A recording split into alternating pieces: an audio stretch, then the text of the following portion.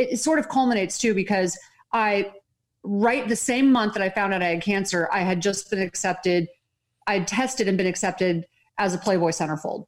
Now, I know that sounds like, why, it seemed like, why would I go down that road if I didn't like all this attention? But like I said, I started to think that was the validation I needed. It's like I needed that validation, even though I didn't like it, but I really needed the money. So I was going to use that money to go to school. And then all of a sudden I lost everything. And the one thing that I thought I was valued for, which was my appearance, I'm losing while I'm going through these cancer treatments.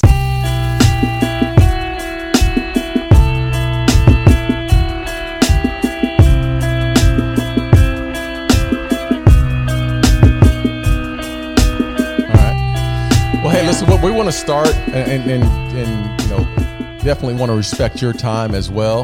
And Tana, normally how the show goes about, we talk about the journey on this show. And we want to go back into, how you grew up, where you grew up, family life, the dynamics there, and then bring it forward to where we are currently. Are you going to read her bio though? Because yes, I don't know if you've ever felt inferior in your life. Reading this bio. First thing my husband said, he's like, I'm so jealous. How come I didn't get invited on?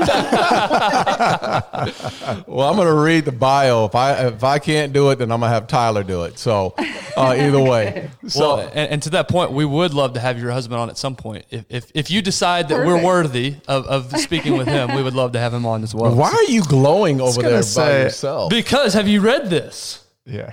Well, yes, but I'm saying you're glowing over there in the light. Oh, yeah. I positioned the sunlight perfectly to shine on me, because it should always shine on me, the star of the show. Tana, this is Ben Gibbs, and Ben is... We usually try to keep him behind the scenes. He makes this thing roll, but every once in a while we'll put him in front of camera. So we got that's great. 3 former athletes, and we're a bunch of idiots, so just bear with us. Yeah. All right? So this is fun. All right. So I'm going to read Tana's bio. Can you read? I think so. I think I can still read. Let's ask for everyone's patience as we go through this. Where are your glasses? Breathe with me. Just breathe with me all at once. Oh, this is great. Tana Amen is the New York Times best-selling author, vice president of the Amen Clinics, a neurosurgical ICU trauma nurse, and a world-renowned health and fitness expert. Bro, look, hey. I told you. That's one sentence. That's only one. That's one sentence. We still got 4 sentences to go. Okay, breathe. She has won the hearts of millions with her simple yet effective strategies to help anyone optimize their lifestyle and win the fight for a strong body, mind, and spirit. Tana holds a 2nd-degree black belt in Kempo Karate and a black belt in Taekwondo. She's kicking your ass. I was just going to say, not only is she smarter, more successful, beautiful, then she can also kick my butt. Yeah, there you go. Tana and her husband, Dr. Daniel Amen, have 4 children and 5 grandchildren. Her latest book, The Relentless Courage of a Scared Child, How Persistence, Grit, and Faith Created a Reluctant Healer, will release nationwide January 5th, 2021. Listen, we're reading your bio, Tana, I know we're joking around. This is serious. Your accomplishments speak volumes. And for just reading your bio is just amazing. And I know Ben, before we got on, Ben was talking about you in particular.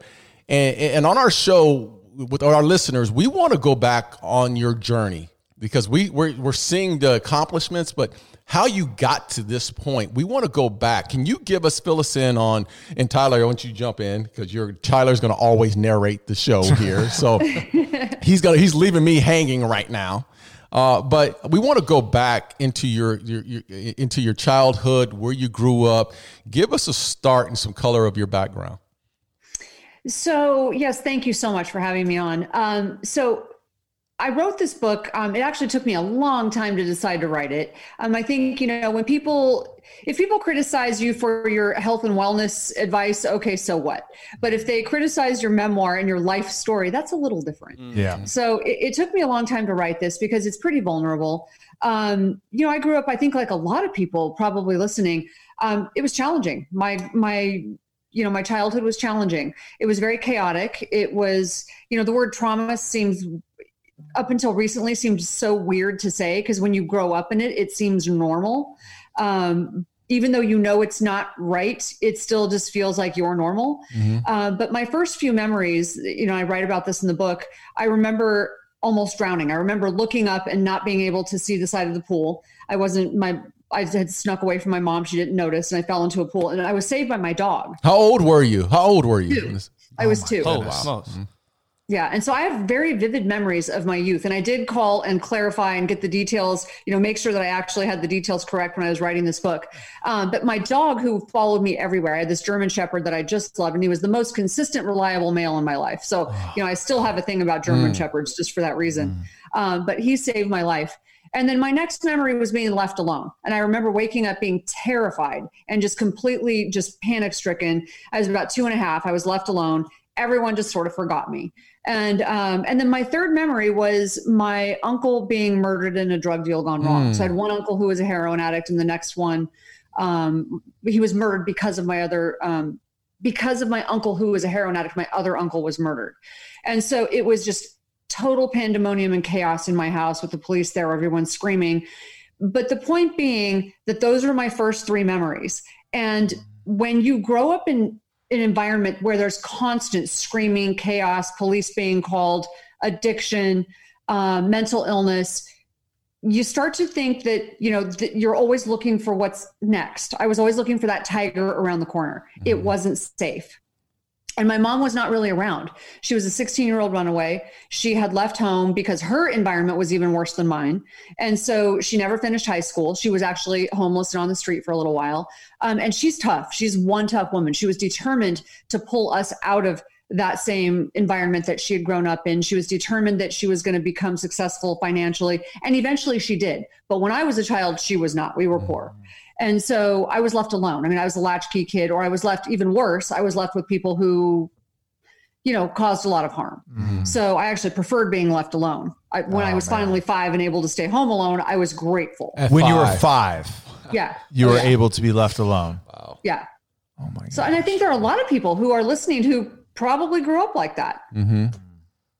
So. Well, Darren, your story, maybe not a few of those details, but you talk about how you were left alone quite a bit because your mother was working so hard to provide for you guys. But I'm picturing this now because I have a 4-year-old right now, and Tyler has, all 3 of us have young children. There's no way. Right. There's no way. Right. I have a daughter, and I didn't let her walk to school when she was in high school. So I just can't imagine. My wife won't let our kids ride the school bus. She goes, no way. They are not riding the bus. I'm like, I was like in kindergarten riding to the bus by myself. Well, something I'm curious about, because it's one thing to go through those situations at any time, any age, but how is a 5-year-old and a 2-year-old and a young person, when your brain's, I'm not going to try to talk your world, but you know this more than I do. Your brain's not even fully developed till whatever age. Right. How did you conceptualize these situations? What's going on in your head on a day-to-day basis? The only thing I can remember, so I think that you can't process certain things like just like you're pointing out, you can't really process things. So if you have a child who visualizes and sees a fire and they try to describe what they saw, versus an adult, it's going to be bigger, brighter, hotter to the child than it is to the adult who can process it and has more life experience. So it seems bigger, scarier because you don't have the ability to protect yourself. So everything seems scarier.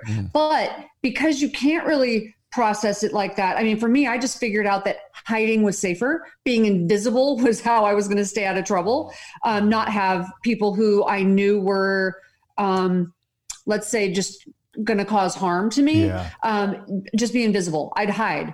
And so I also became very timid. And so I didn't have much of a voice when I was really young because I wanted to stay, unseen. And I think a lot of kids do that when they're in these types of environments. And so, we have veterans who go to war, and new studies have shown that when veterans come home from war, the PTSD that goes on in their brain, we're well aware of what that does to someone's brain now. But new studies have shown that children who grow up in that kind of trauma and chaos have the same type of emotional trauma in their brain. Their brain shows the exact same trauma as a veteran who's gone to war. So it's really hard on kids.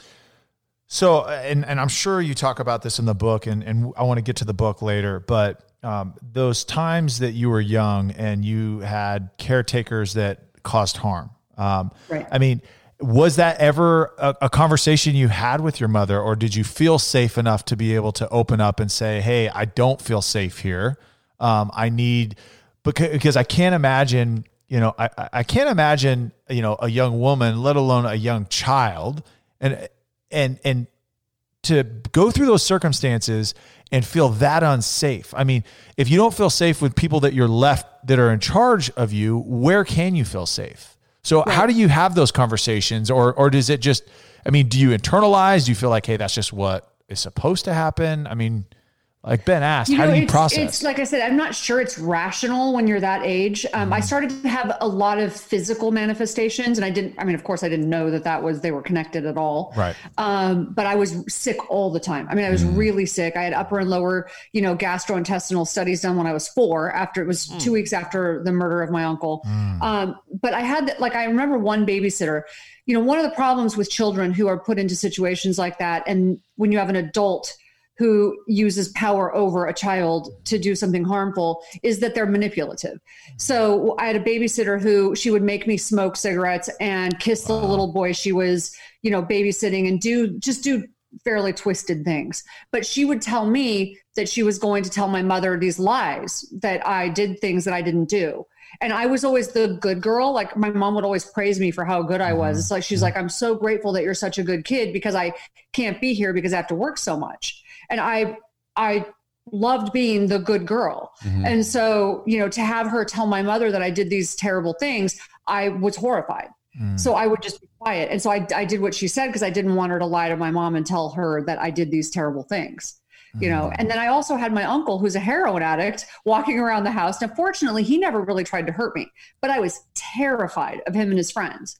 So I would just kind of hide, and I would just go away. But I remember them with their long, greasy hair. To this day, I can't hear certain 70s music. It just is like nails on a chalkboard to me. Wow. It's just, my husband will turn on Cat Stevens, and I'm like, you need to shut that off. Like, I just can't take it. Because it reminds me, I don't hear the music. I hear the memories. Oh, it's scary. So at what age did and I say normalcy, when did it start to shift to where, okay, hey, like, I am not defined by the circumstances around me, and now there's opportunity, whether it's school, whether it's health, whether it's sports. What was it for you that was able to get you out of that situation and into something productive? Oh, well, unfortunately, it was a little rockier than that. Okay. So, as long as I was in my house, it was chaotic. Okay. So my mom was always working. She was great as far as, just sort of being a butt kicker. Yeah. She worked 3 jobs. She started her own business. She ended up retiring very, very wealthy. Even though I grew up poor, she retired wealthy. You guys are into real estate. Well, my mom, she figured out real estate somehow. And we lived poor even after we weren't poor, because she was investing constantly. Yeah. And so now she retired super wealthy. But at that time, life was very, very different. And she chose men the way Custer chose fights. And so that was another issue. So I remember at 12, my first stepdad climbed in bed with me. Fortunately, my mom believed me. So that was the first time I learned how to use my voice, because that was a different level of terrifying. That was a different level of abuse. And I hadn't had that happen yet. So when he climbed in bed with me, and several situations had happened that led up to that.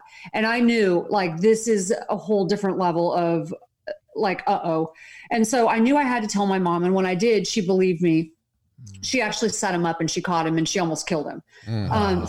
She physically attacked him, and it was just another crazy situation to be a part of. Yeah. My second stepdad never put a hand on me, but his nickname for me was Sexy Bitch when I was 14. Wow. 14. And that's the second one. So the first encounter was younger than that. I mean, no, I was not even 12. Oh my God. So it was pretty crazy. So my second stepdad, we had this like very weird relationship, because I couldn't stand him because of the way he talked to me. And at the same time, I became very confused, because he also protected me. So it was sort of confusing. And so I developed very early. And so I got a lot of very negative attention from not boys, but men. And so that became weird because I didn't like it, but yet at the same time, I thought it's what was expected of me to look a certain way. And if I didn't, and I didn't get that attention, then I felt like something was wrong with me. And so you start to crave this attention that you hate.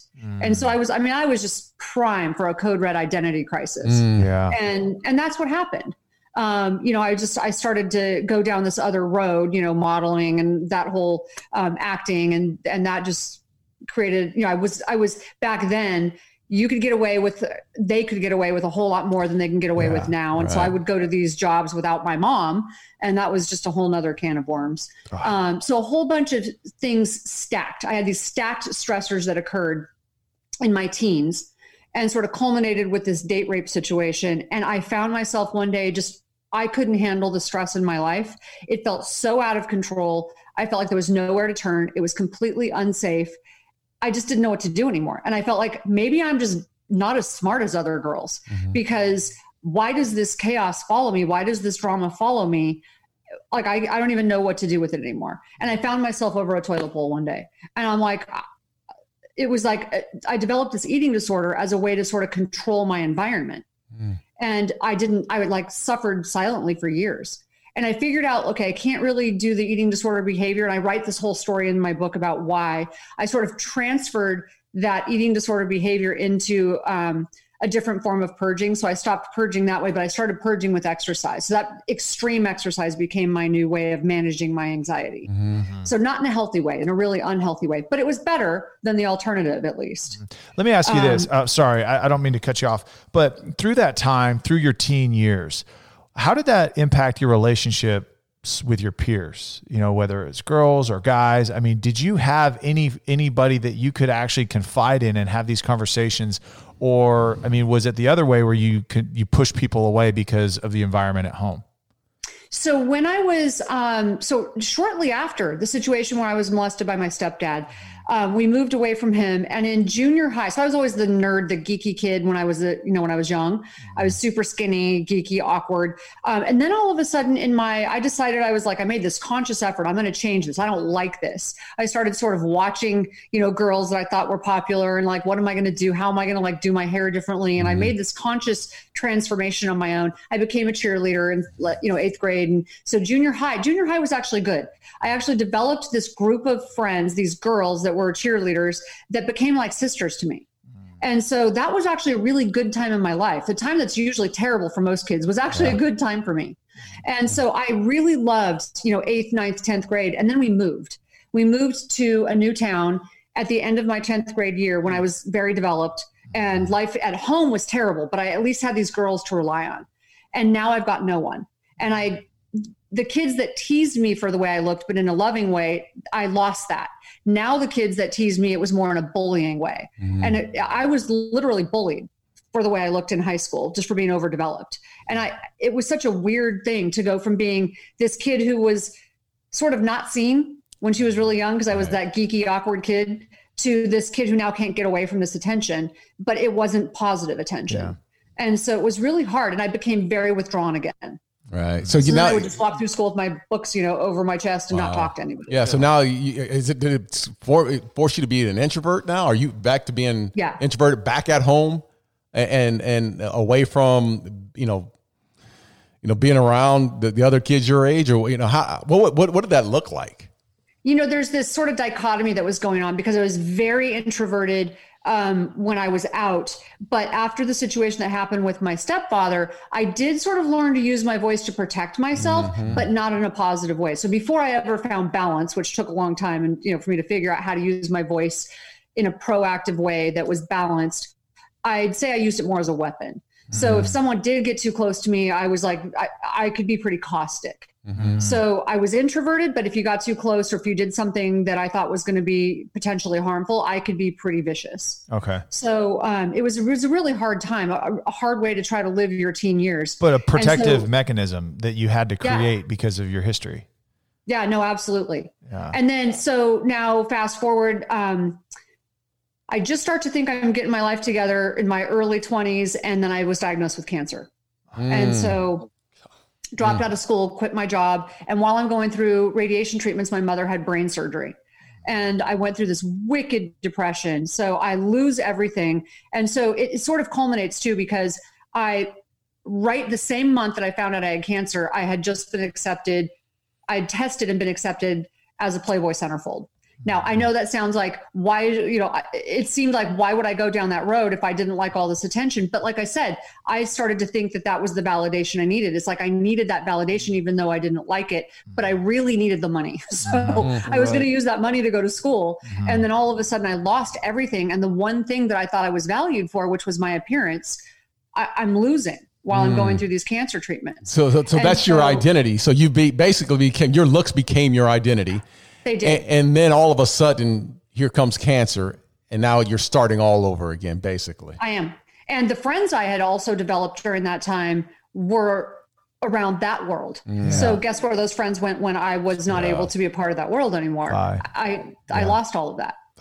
So there's so many questions spinning through my mind. I guess the first place I go to when you heard the diagnosis of cancer for the first time, all of these challenges you had faced up to this point in your life were so out of your control. And here's another one that's out of your control. I'm just curious how you approached challenges, meaning, I'll just leave it at that. Not in a healthy way. At that time in my life, I had no really healthy strategies or coping mechanisms. When I heard I had cancer, it was so interesting because I had just found out that I had been accepted. I'd just been told, oh, you tested, you're accepted. We're going to call and give you this date. Just hold tight, hang tight. We'll call and give you the date that you're going to be scheduled for this centerfold shoot. I'm like, okay. And then I get the call from my doctor saying, you've got, I hate to tell you this, but you've got cancer. He's like, that's the bad news. The good news is it's a slow growing type of cancer. We can do surgery, we can do radiation. We're going to get your life back to normal. He was trying to be kind. We didn't realize at the time it had metastasized, and that's not what happened. The story became very different. But as soon as he said cancer, number one, I was in shock. I was like, it just wasn't registering. Yeah, I'm in my 20s. I can't have cancer. Right. Yeah. No, and I was super fit. Yeah. I'm like, how can I be accepted as a Playboy centerfold and have cancer be rotting on the inside? That doesn't even make sense to me. So I sort of wasn't processing it. And then all of a sudden I latched on to the one thing he said, which is it's slow growing. That's the good news. And I'm like, okay, good. Well, we're going to postpone all of this. I'm not doing this right now. I'm like, I have this other thing I have to do that's super important that I need the money for. And he's like, I don't think you're understanding what I'm saying. He's like, I'm trying to comfort you and make sure you understand you're not going to die, but you need to do this right away. And I couldn't process it. I couldn't process it. So ultimately I ended up going into this wicked depression. I thought, if there's a God, he doesn't love me. Why should I love him? He's totally but there's probably not one, because this is just ridiculous. And I remember just one day wishing that this truck that was driving next to me would just cross the line and kill me. I'm like, I'm wasting oxygen on the planet. There is just no purpose. I was just going to ask what thoughts, was there ever thoughts of either A, running away from these issues or running away from home, or B, like you just talked about, taking your own life? Oh yeah. I couldn't even get out of bed. I could not get out of bed. It was terrible. It is a pain. Like when people tell me they're depressed, I feel like so often that word is thrown around in a way that we just minimize. We don't really understand what people are saying. Depression was the one thing. Fortunately, the type of cancer I had was not terminal, but I did go through multiple surgeries, radiation treatments. The one thing that was worse than all of that was depression. It was just awful. So what was your support system at the time? You mentioned your mother was having brain surgery at the time. So she was going through her own set of circumstances as well. Was there any support system at all set in place for you? Not really. And my mom, we have an interesting relationship because we're close, but she doesn't handle anything that happens to me very well, number one. And number two, she's always gone. She's always working. So as much as she's like, I know she loves me, she's not really there. I never, ever had to doubt her love for me. That's the one positive thing. And I think that really does make a big difference. It's not like I was abused by her, or I never doubted her love for me. It's just that she was never really present.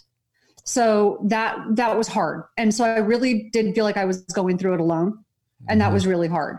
At some point, she just got tired of she didn't understand this depression I was going through. She drugged me out of the house. She's like, you're going outside. Like, I'm done with this. And she just didn't really get it. And I ended up going, I remember I was out with her. she was shopping and I found this book about Prozac.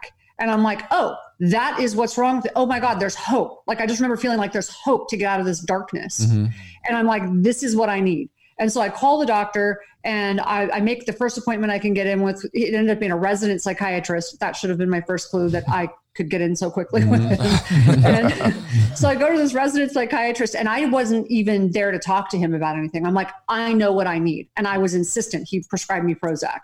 So what I didn't know is Prozac was the wrong drug for me. It was 100% the wrong drug for me. I went from being a super anxious person who obsessed about every thought, even though I had made bad decisions in my life, a lot of them actually, I still obsessed about them. Like, I was worried all the time. I went from being anxious to being dangerously impulsive and just making insane decisions for about 8 months. I mean, that drug could have just seriously ruined my life. Oh. So it was pretty crazy. So I write a lot about that in the book because I think there are a lot of people who we're not against, like at our clinics, we're not against medication. If you need medication, it's like withholding glasses from someone who needs glasses, right? But we're against the indiscriminate use of it. Yeah. And just prescribing them willy-nilly. That's a fix-all for whatever underlying issues that are there. Right. So how long was it, and I'm going to try to put this timeline here, is from when you were diagnosed to cancer, went through that went through treatment, went through radiation, surgeries, and then depression. And then on top of that, the Prozac. Crazy behavior. Yeah, the crazy behavior. So what is that time frame that we're looking at? Is that a majority of your 20s? It's about a year and a half. Okay. It's about a year and a half for all of it. Yeah. So talk us through what happened next. I mean, do you recognize that, okay, this is not me. This is not the life that I can continue. Yeah. So it got worse before it got better. And I went back to the doctor and said, I'm not behaving like me. I mean, I ended up doing some pretty crazy stuff. I on a dare went to Costa Rica and got left there with no passport. I mean, I did crazy stuff. Guys, and Costa Rica is beautiful, but there's some sketchiness there for sure. I went to South Dallas one time. So I'm telling you, I could have ruined my life. Wow. So that was when I realized, okay, this is like, something's not right. I just didn't feel anything. I didn't feel depressed, but I didn't feel much of anything. And I remember calling the doctor and going, I'm not acting like me. Something's not right. When it's you doing it though, it's really hard to be introspective. So I knew, like, my behavior, I could just look back at my past behavior and go, that's just not right. Like something's not right here. Well, at least Tana, at least you recognize that. I mean, even through the craziness, you recognize this is not me. Like I need to go back. Yeah. And so I called him, and when I said that, his words to me, he had already doubled my medication once when I told him I didn't feel right. He said, at least you're not depressed. I think maybe if we increase your medication, you'll have a better response. Is this guy still a resident? Wow. Or is he now officially? I don't know, but I think he should have been arrested. So, I was so frustrated, and I hung up the phone, and I thought, Doogie's got some growing up to do. And it's not going to be at my expense. Yeah. So he's got to do his good for you maturing on his own. I took myself off the medication. To anyone listening, please do not do that. Wow. Please do not do that. You need to have a doctor. Please hear me clearly as a medical professional. Your doctor is not your daddy or your mommy or your boss. You need to have a doctor who is your partner.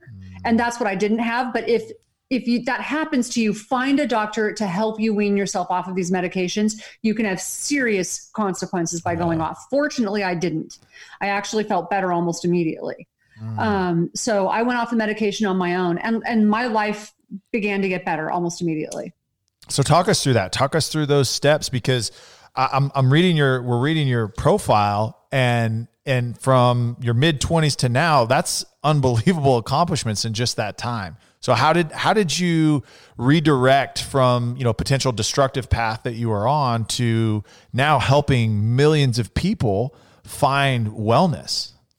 So I had two important things that happened right around that time.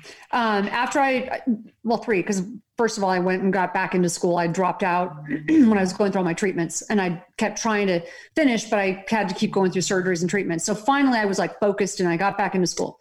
But I met two important mentors. And one of them, it's really fun. It's a story in my book. It's a full circle moment because it's my uncle who was the heroin addict. So that was really awesome. He's no longer a heroin addict. Yeah. I didn't know what your better was. Like, honestly, things got better. I'm like, okay, what is better? Yeah. He was no longer a heroin addict. He had obviously cleaned up, and he had become a mentor and had started doing some coaching and mentoring in juvenile halls. But then he also started doing seminars. And so he called me. My mom told him, things are going a little sideways for her. And so he called me and he's like, I'm doing this seminar in Hawaii. I want you to come out and spend some time with me and go through this seminar with me. And I thought, there's no seminar that's going to help me right now. There's no self-help seminar that's going to work. But a trip to Hawaii, that could be good. So I was in it for Hawaii. Right. But I went there and he taught me more in an hour than I learned in the seminar or any seminar going forward. And it changed the trajectory of my life.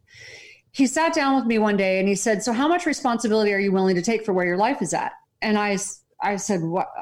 I can't take responsibility for cancer. You lost me. That wasn't my idea of a good time.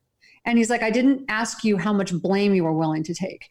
He said, how much responsibility are you willing to take? The ability to respond. Huh. And I paused for a minute and he drew the circle and he put a line through it. He said, this half of the circle is 50%. The other half is 50%. If you take 50% responsibility, then you have 50% ability to respond and change the outcome. The other 50%, someone else has control over. And I was just like, light switch moment. And I thought, I don't want anybody having that much control.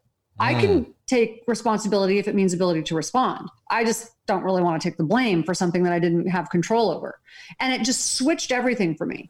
And just for some reason that stuck with me forever. And to this day, responsibility is my favorite word. So that was huge for me. Sorry, let's camp on that. I was going to say, we can't just breeze over that. That is such gold. It's not even funny because, and the reason I say that, because you look around, especially this year, and you think about all the things that are out of your control. And we talk about the victim mentality, right? That I can't control this. It's happened to me as opposed to me doing so. And a conversation we've had with Darren, life in the inner city where Darren grew up and understanding what these people are going through. Because it's easy to tell somebody, hey, do something about it or take responsibility. But if you don't truly understand where they come from, it's hard to really get yourself there. So it's fascinating for me to hear from you who went through everything that you went through and everything that happened to you to have that perspective of, no, I take responsibility. That's such a good thing to hear.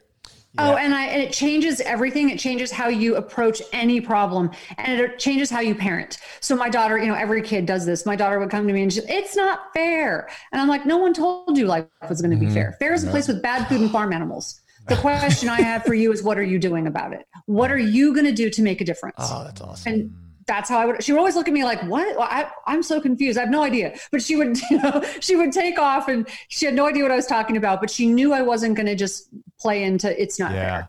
And that's what I wish I was a kid. I wish I listened to the mom and dad comments, right? Life isn't fair, and that whole deal. But like the truth that's behind it, because our culture has lost so much of the idea of responsibility. It's someone else's responsibility to take care of me. It's someone else's responsibility to fix this problem that I have. It's not my fault. I didn't do it, so I don't have to fix it. But if you take accountability and responsibility and say, I'm going to respond, whether it's good or bad that's happened to me, it's up to me to make those circumstances move back in the direction that I want them to. Whether it's, continue on the same path or changing the trajectory like yourself. You literally could have laid down and said, okay, with everything that happened with my babysitters, with my uncles, with my stepfathers, with cancer, with abuse in relationships early on, all of those things, my mother getting sick, it is what it is. And guess what? It's not my responsibility. And you could have been a victim your entire life as opposed to taking charge of it. I had been a victim. I didn't think I was, but I was. I think that's important. Yeah. Because yes, like there can be situations that do occur out of your control and like not like cancer, for example, like Ben said, but if you play into the victim mentality, if you let that control you, I I'm seriously so thankful that you battled through that. And my sympathy goes for anyone that's going through any sickness or any challenge in their life. Look, I am empathetic. I totally am. But if you let that control what happens next, then you then have let that act, that sickness, that disease, that relationship, then they now have even greater impact on your life, and they now control you instead of you controlling your own life. So I love that. 100%. I love that. So you're in Hawaii at this time, right? With your uncle. Yeah. All right. So give us the next steps. What happens? Because he sounds like that was your aha moment, the responsibility. That was my aha moment. And then the next thing that happened was, and I write a lot in my book about my struggles with my dad. So, we all have daddy issues, but I had serious daddy issues. My dad had abandoned me when I was little. He left, he was gone. He did drugs with my uncle. And so he left, he comes back with a new wife at some point, and he'd become a Baptist minister. But he also embezzled money from the church, and then later did drugs with my sister. And my spiritual walk was very rocky. Yes, very tested. So for me, I just, I thought this guy trying to teach me about some dude in white robes is just, how am I supposed to listen to this when I can't even get him to like show up when I need him. Mm-hmm. So I didn't really want to hear it from him. But then at some point I had this mentor that shows up in my life. She's like a second mother to me. I literally just get back from Hawaii, and this woman shows up in my life, and she's like, I end up living with her, basically as a house sitter, dog sitter, but she comes into my life, and she was just an amazing human. And I end up getting my spiritual walk back together. And for me, that was huge, but not just because I felt like that really made a huge difference for me. And everybody's got their own ideas of what that means to them. But for me, it was about separating my dad from what my spiritual walk meant to me. It's like, my dad's not God. Why am I going to let my dad, who I have these issues with, control the outcome of my life, especially with something as important to me as the purpose of my life, like my spiritual walk? And when I'm talking to people at Amen Clinics, we treat people according to 4 circles: biological, psychological, social, and spiritual. All of them are important. Yeah. What's going on with your body? What's going on with your mind? Are you controlling your mind? The people you hang out with, your social circle, because they're contagious, but also your spiritual. And we understand people are coming from all different places in the world and in life. But even if you're not religious, having purpose, something that's bigger than you are, means you heal faster, you live longer, and you are happier. And so for me, I thought, when I realized, I've been letting this man rob me of something because he's not perfect, because he's human. And I disconnected those two things. And so my spiritual walk then became my own, and it became a really important part of my life. And that's just an important thing to me.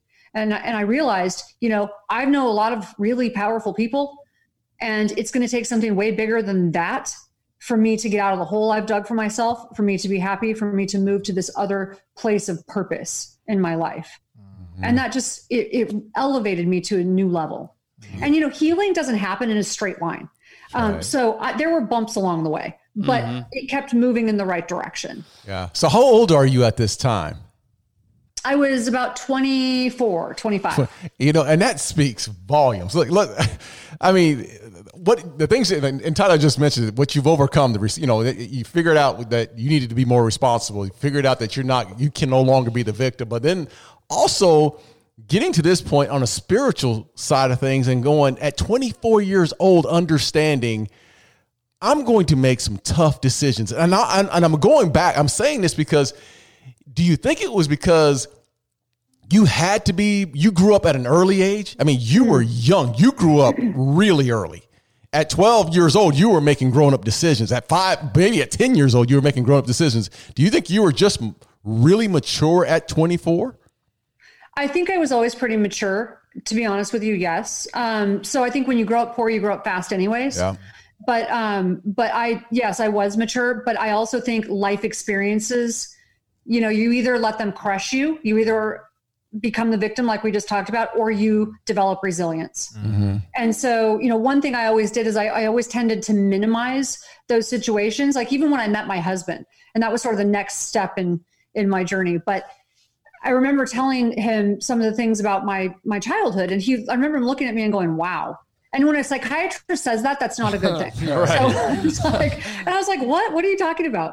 Like, it's not that abnormal. Like, a lot of people grow up like that, but I think that's what resilient people do. They tend to minimize some of the craziness that they've grown up in.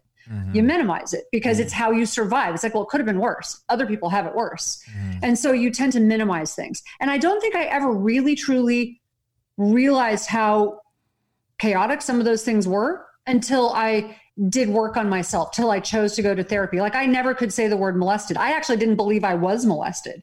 Here, my stepdad climbed in bed with me and, had his hand up my shirt and the whole, I won't go into details, but I didn't think I was molested because I'm like, well, other people have had it worse.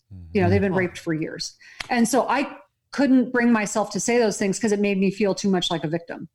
Right. So it was weird, but it's after I finally did the healing, I could say things for what they were. Right. It's like, I never used the term date rape. I'm like, no, that was probably my fault. I actually took the blame for that one because I'm like, I was out with this person. Maybe I dressed wrong.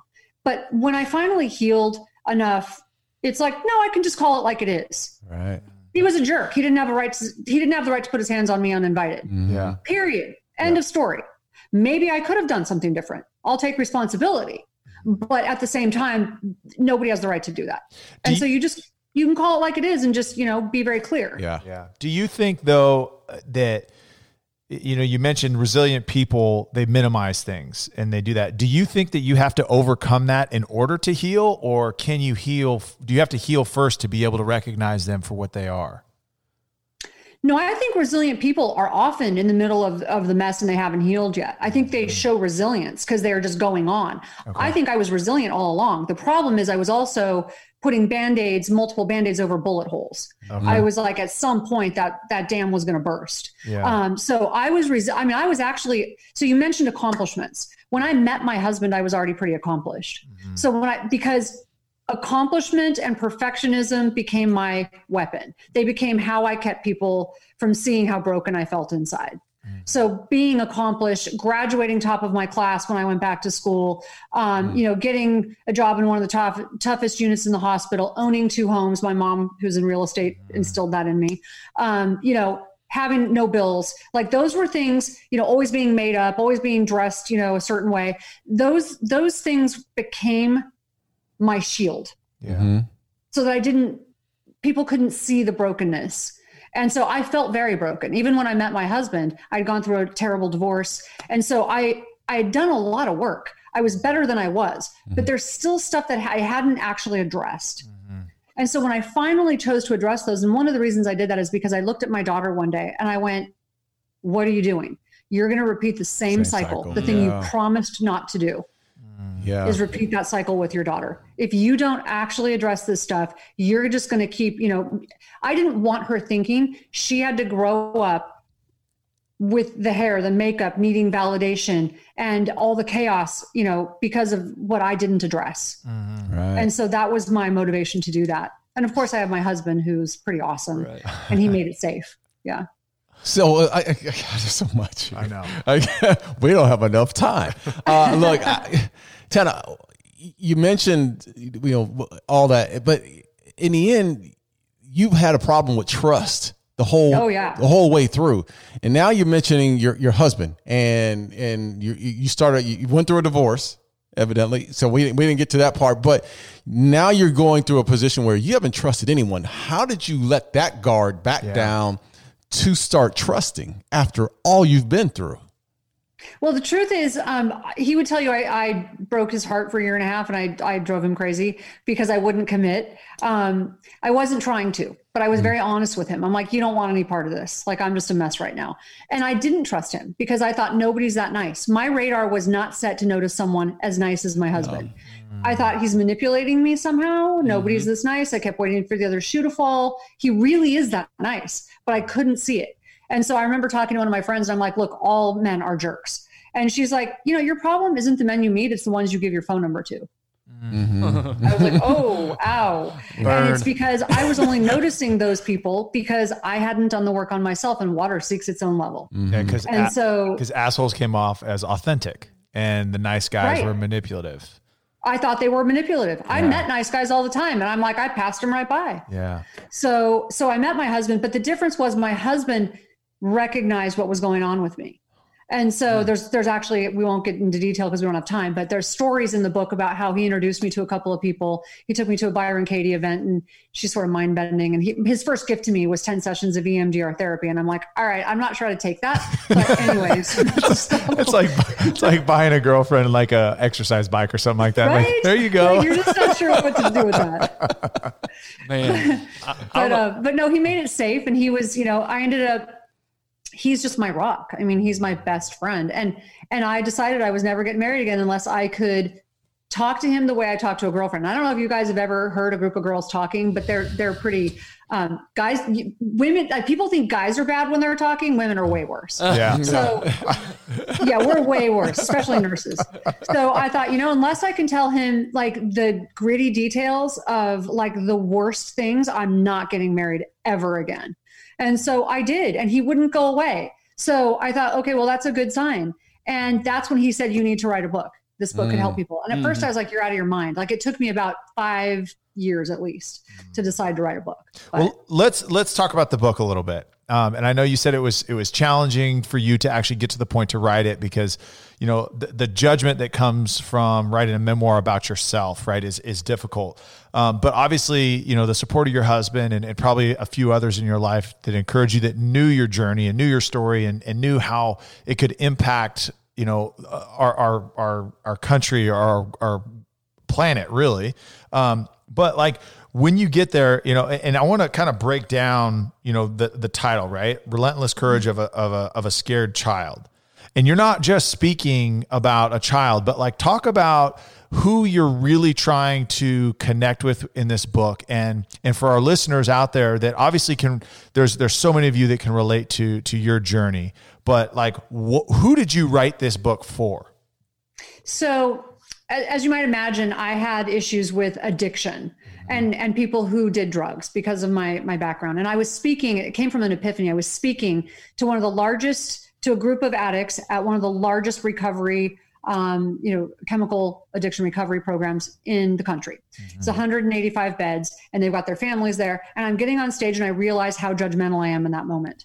And I'm like, I don't like these people. I don't want to be here. And I had told my husband before I went, I'm like, God picked the wrong person. I don't want to do this.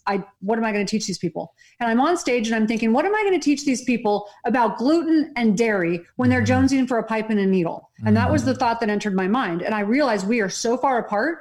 And when you have thoughts like that, how are you ever going to connect with someone? Yeah. How are you ever going to make things better when that's your thought? So I said a quick prayer. I was like praying, and I always do that before I go on. And I thought, just let me set aside my own pride. Let me set aside my own judgments long enough that if one person needs to hear something, they can. And as I'm on stage, all of a sudden, like this thought hits me. These people, I look out and I see scared children, just like I was at one point. I'm like, I didn't see addicts all of a sudden. I'm like, I don't know why they turned right. I turned left. We went different directions. I have no idea. That's above my pay grade. What I do know is if I can get back to that time when we were just all scared little kids, then I can connect with them. And I think that's true with almost anything. When I look at the pain in our country right now, over politics, over race, over whatever, it's like we just forget our humanity. Yeah. We forget that at one time, we could play in the sandbox together and not think about those things. And it's just, why can't we come back to that place? So we can connect. I love that. Yeah. And again, I want to, because there's so much in the title of the book, I think that can be spoken to, but I love the word grit. Like that's just one of my favorite words and favorite attributes that someone can describe you as, right? I love that. But reluctant healer, why did you choose that phrase, and how does that relate to the readers? Well, it starts with the phrase that I just told you when I told my husband God picked the wrong person this time. Yeah. And he looked at me and he said, no, God picked the perfect person. He's like, you just have to be honest. And I'm like, yeah, that's not happening. No one's going to know. I wasn't ready to tell my story at that point. I had disconnected from most of my family members. So besides my mom, I pretty much disconnected from anyone that caused any kind of chaos or drama. No one was allowed to step foot in my house that was part of that world, and, police calling and throwing stuff. And so I disconnected, but all of a sudden I felt God calling me back to help my dad, who I hadn't spoken to in years, my sister, who was an addict. I now have my nieces living with me. And I didn't want to do it. So I was very reluctant. But I continually felt this nudge to help people I didn't want to help. And after I did, I realized if you win an argument with God, you lose. If you lose an argument with God, you win. And so that's when I finally was able to do that and reconnect with these people. Even with the people in the rehabilitation center, after I connected, even though I fought it so much, I realized God had called me to help all of those people because they needed the help, but I needed the healing. I almost all of that healing because I was refusing to help. And the help was for them, but the healing was for me. Man, that's strong. I love that though. Yeah. I love because we look at helping others like, hey, we're coming from a place where we've got it figured out and we can help you and we can help you and I'm doing you a favor. But in reality, the healing aspect that comes with helping others, I mean, is exponential from that. But in your experience and people you've come across, I mean, I do feel like we're somewhat wired in a way to be reluctant healers. Like for some reason, we would rather stay in that place of chaos or place of pain than actually go through the healing. Why do you think that is? Well, it's protective. I mean, I made a promise to myself and to my family that I was not going to raise my daughter in the same chaos I was raised in. And I did a good job with that. I kept the chaos out. So, but that meant not letting certain people in. And make no mistake, I still have boundaries. There are still some people I don't let in. There are still some people that are so toxic that I can love them from a distance, right? I might even send them a check. I might, give them a call, but I need to love some people in my family from a distance. And there's nothing wrong with that. There is nothing wrong with that. No. I mean, there's so many people that feel like, well, I got to love everyone the same and love all my family. No, all your family members are not the same.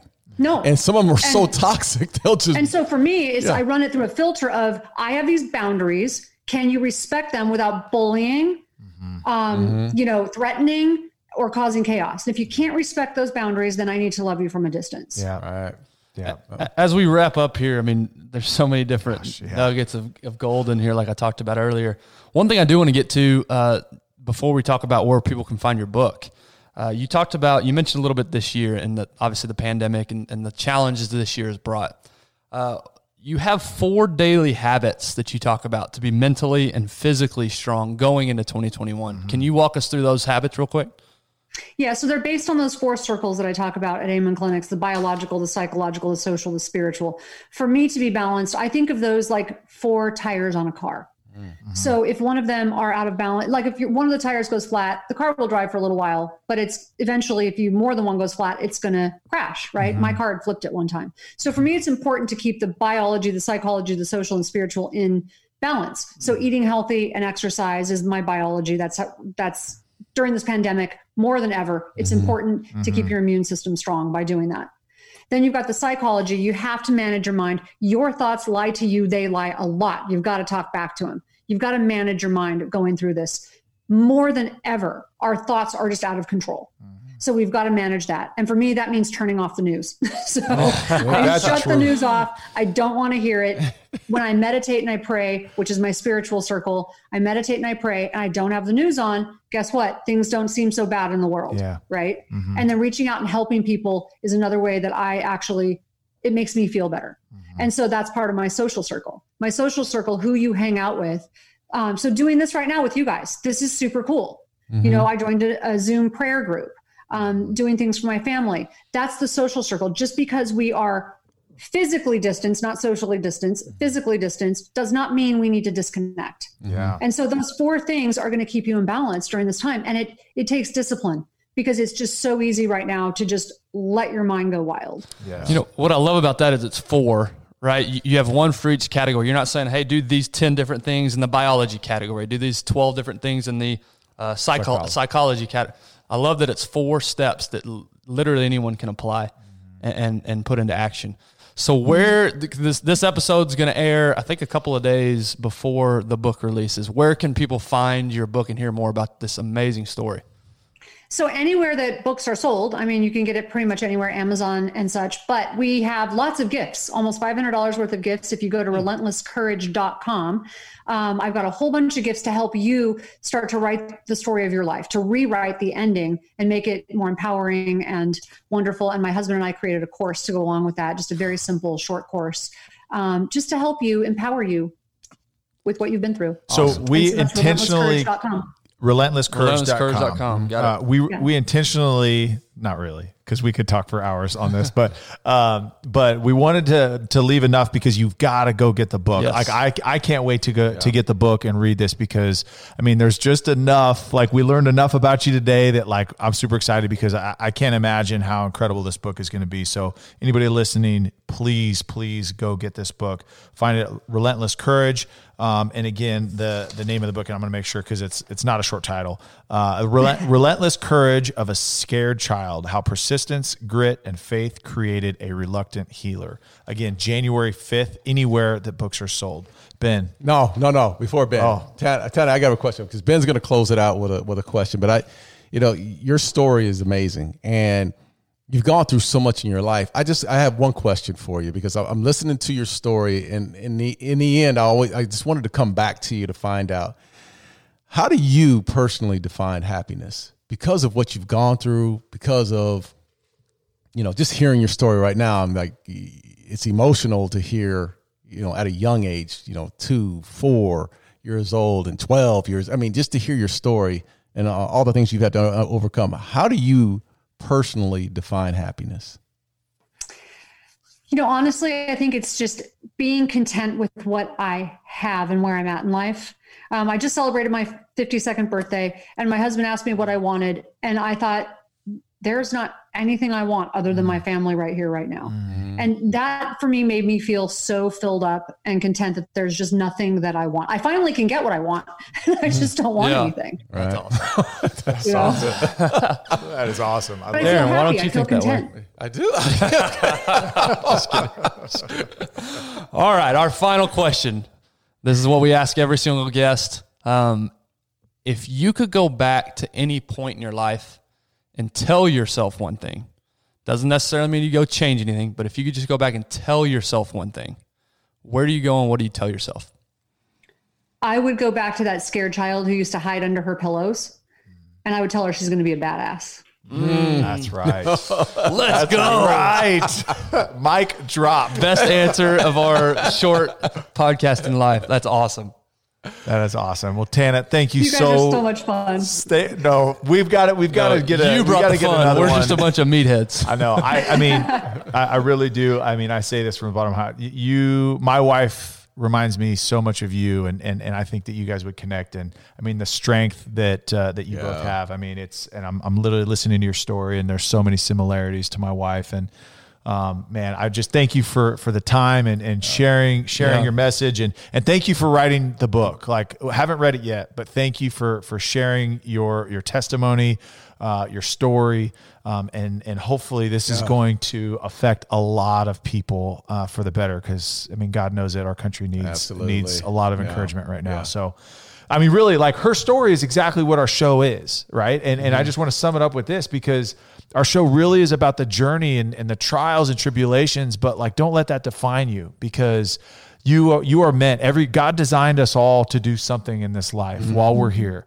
But don't let those terrible circumstances that are not of Him control the rest of you and the purpose that He has for you, and the journey that you can overcome those things. And you're not defined by the things that happen to you. It's what you do to respond to those. Yeah. Her story hits on all three pillars we talk about. Perspective, resilience, and encouragement. That's right. Man, that's exactly right. Can't wait to read the book. Thank you so much. Thank you, Tana. I'm Appreciate it. so grateful to you guys. Thank you so much. Thanks, Tana.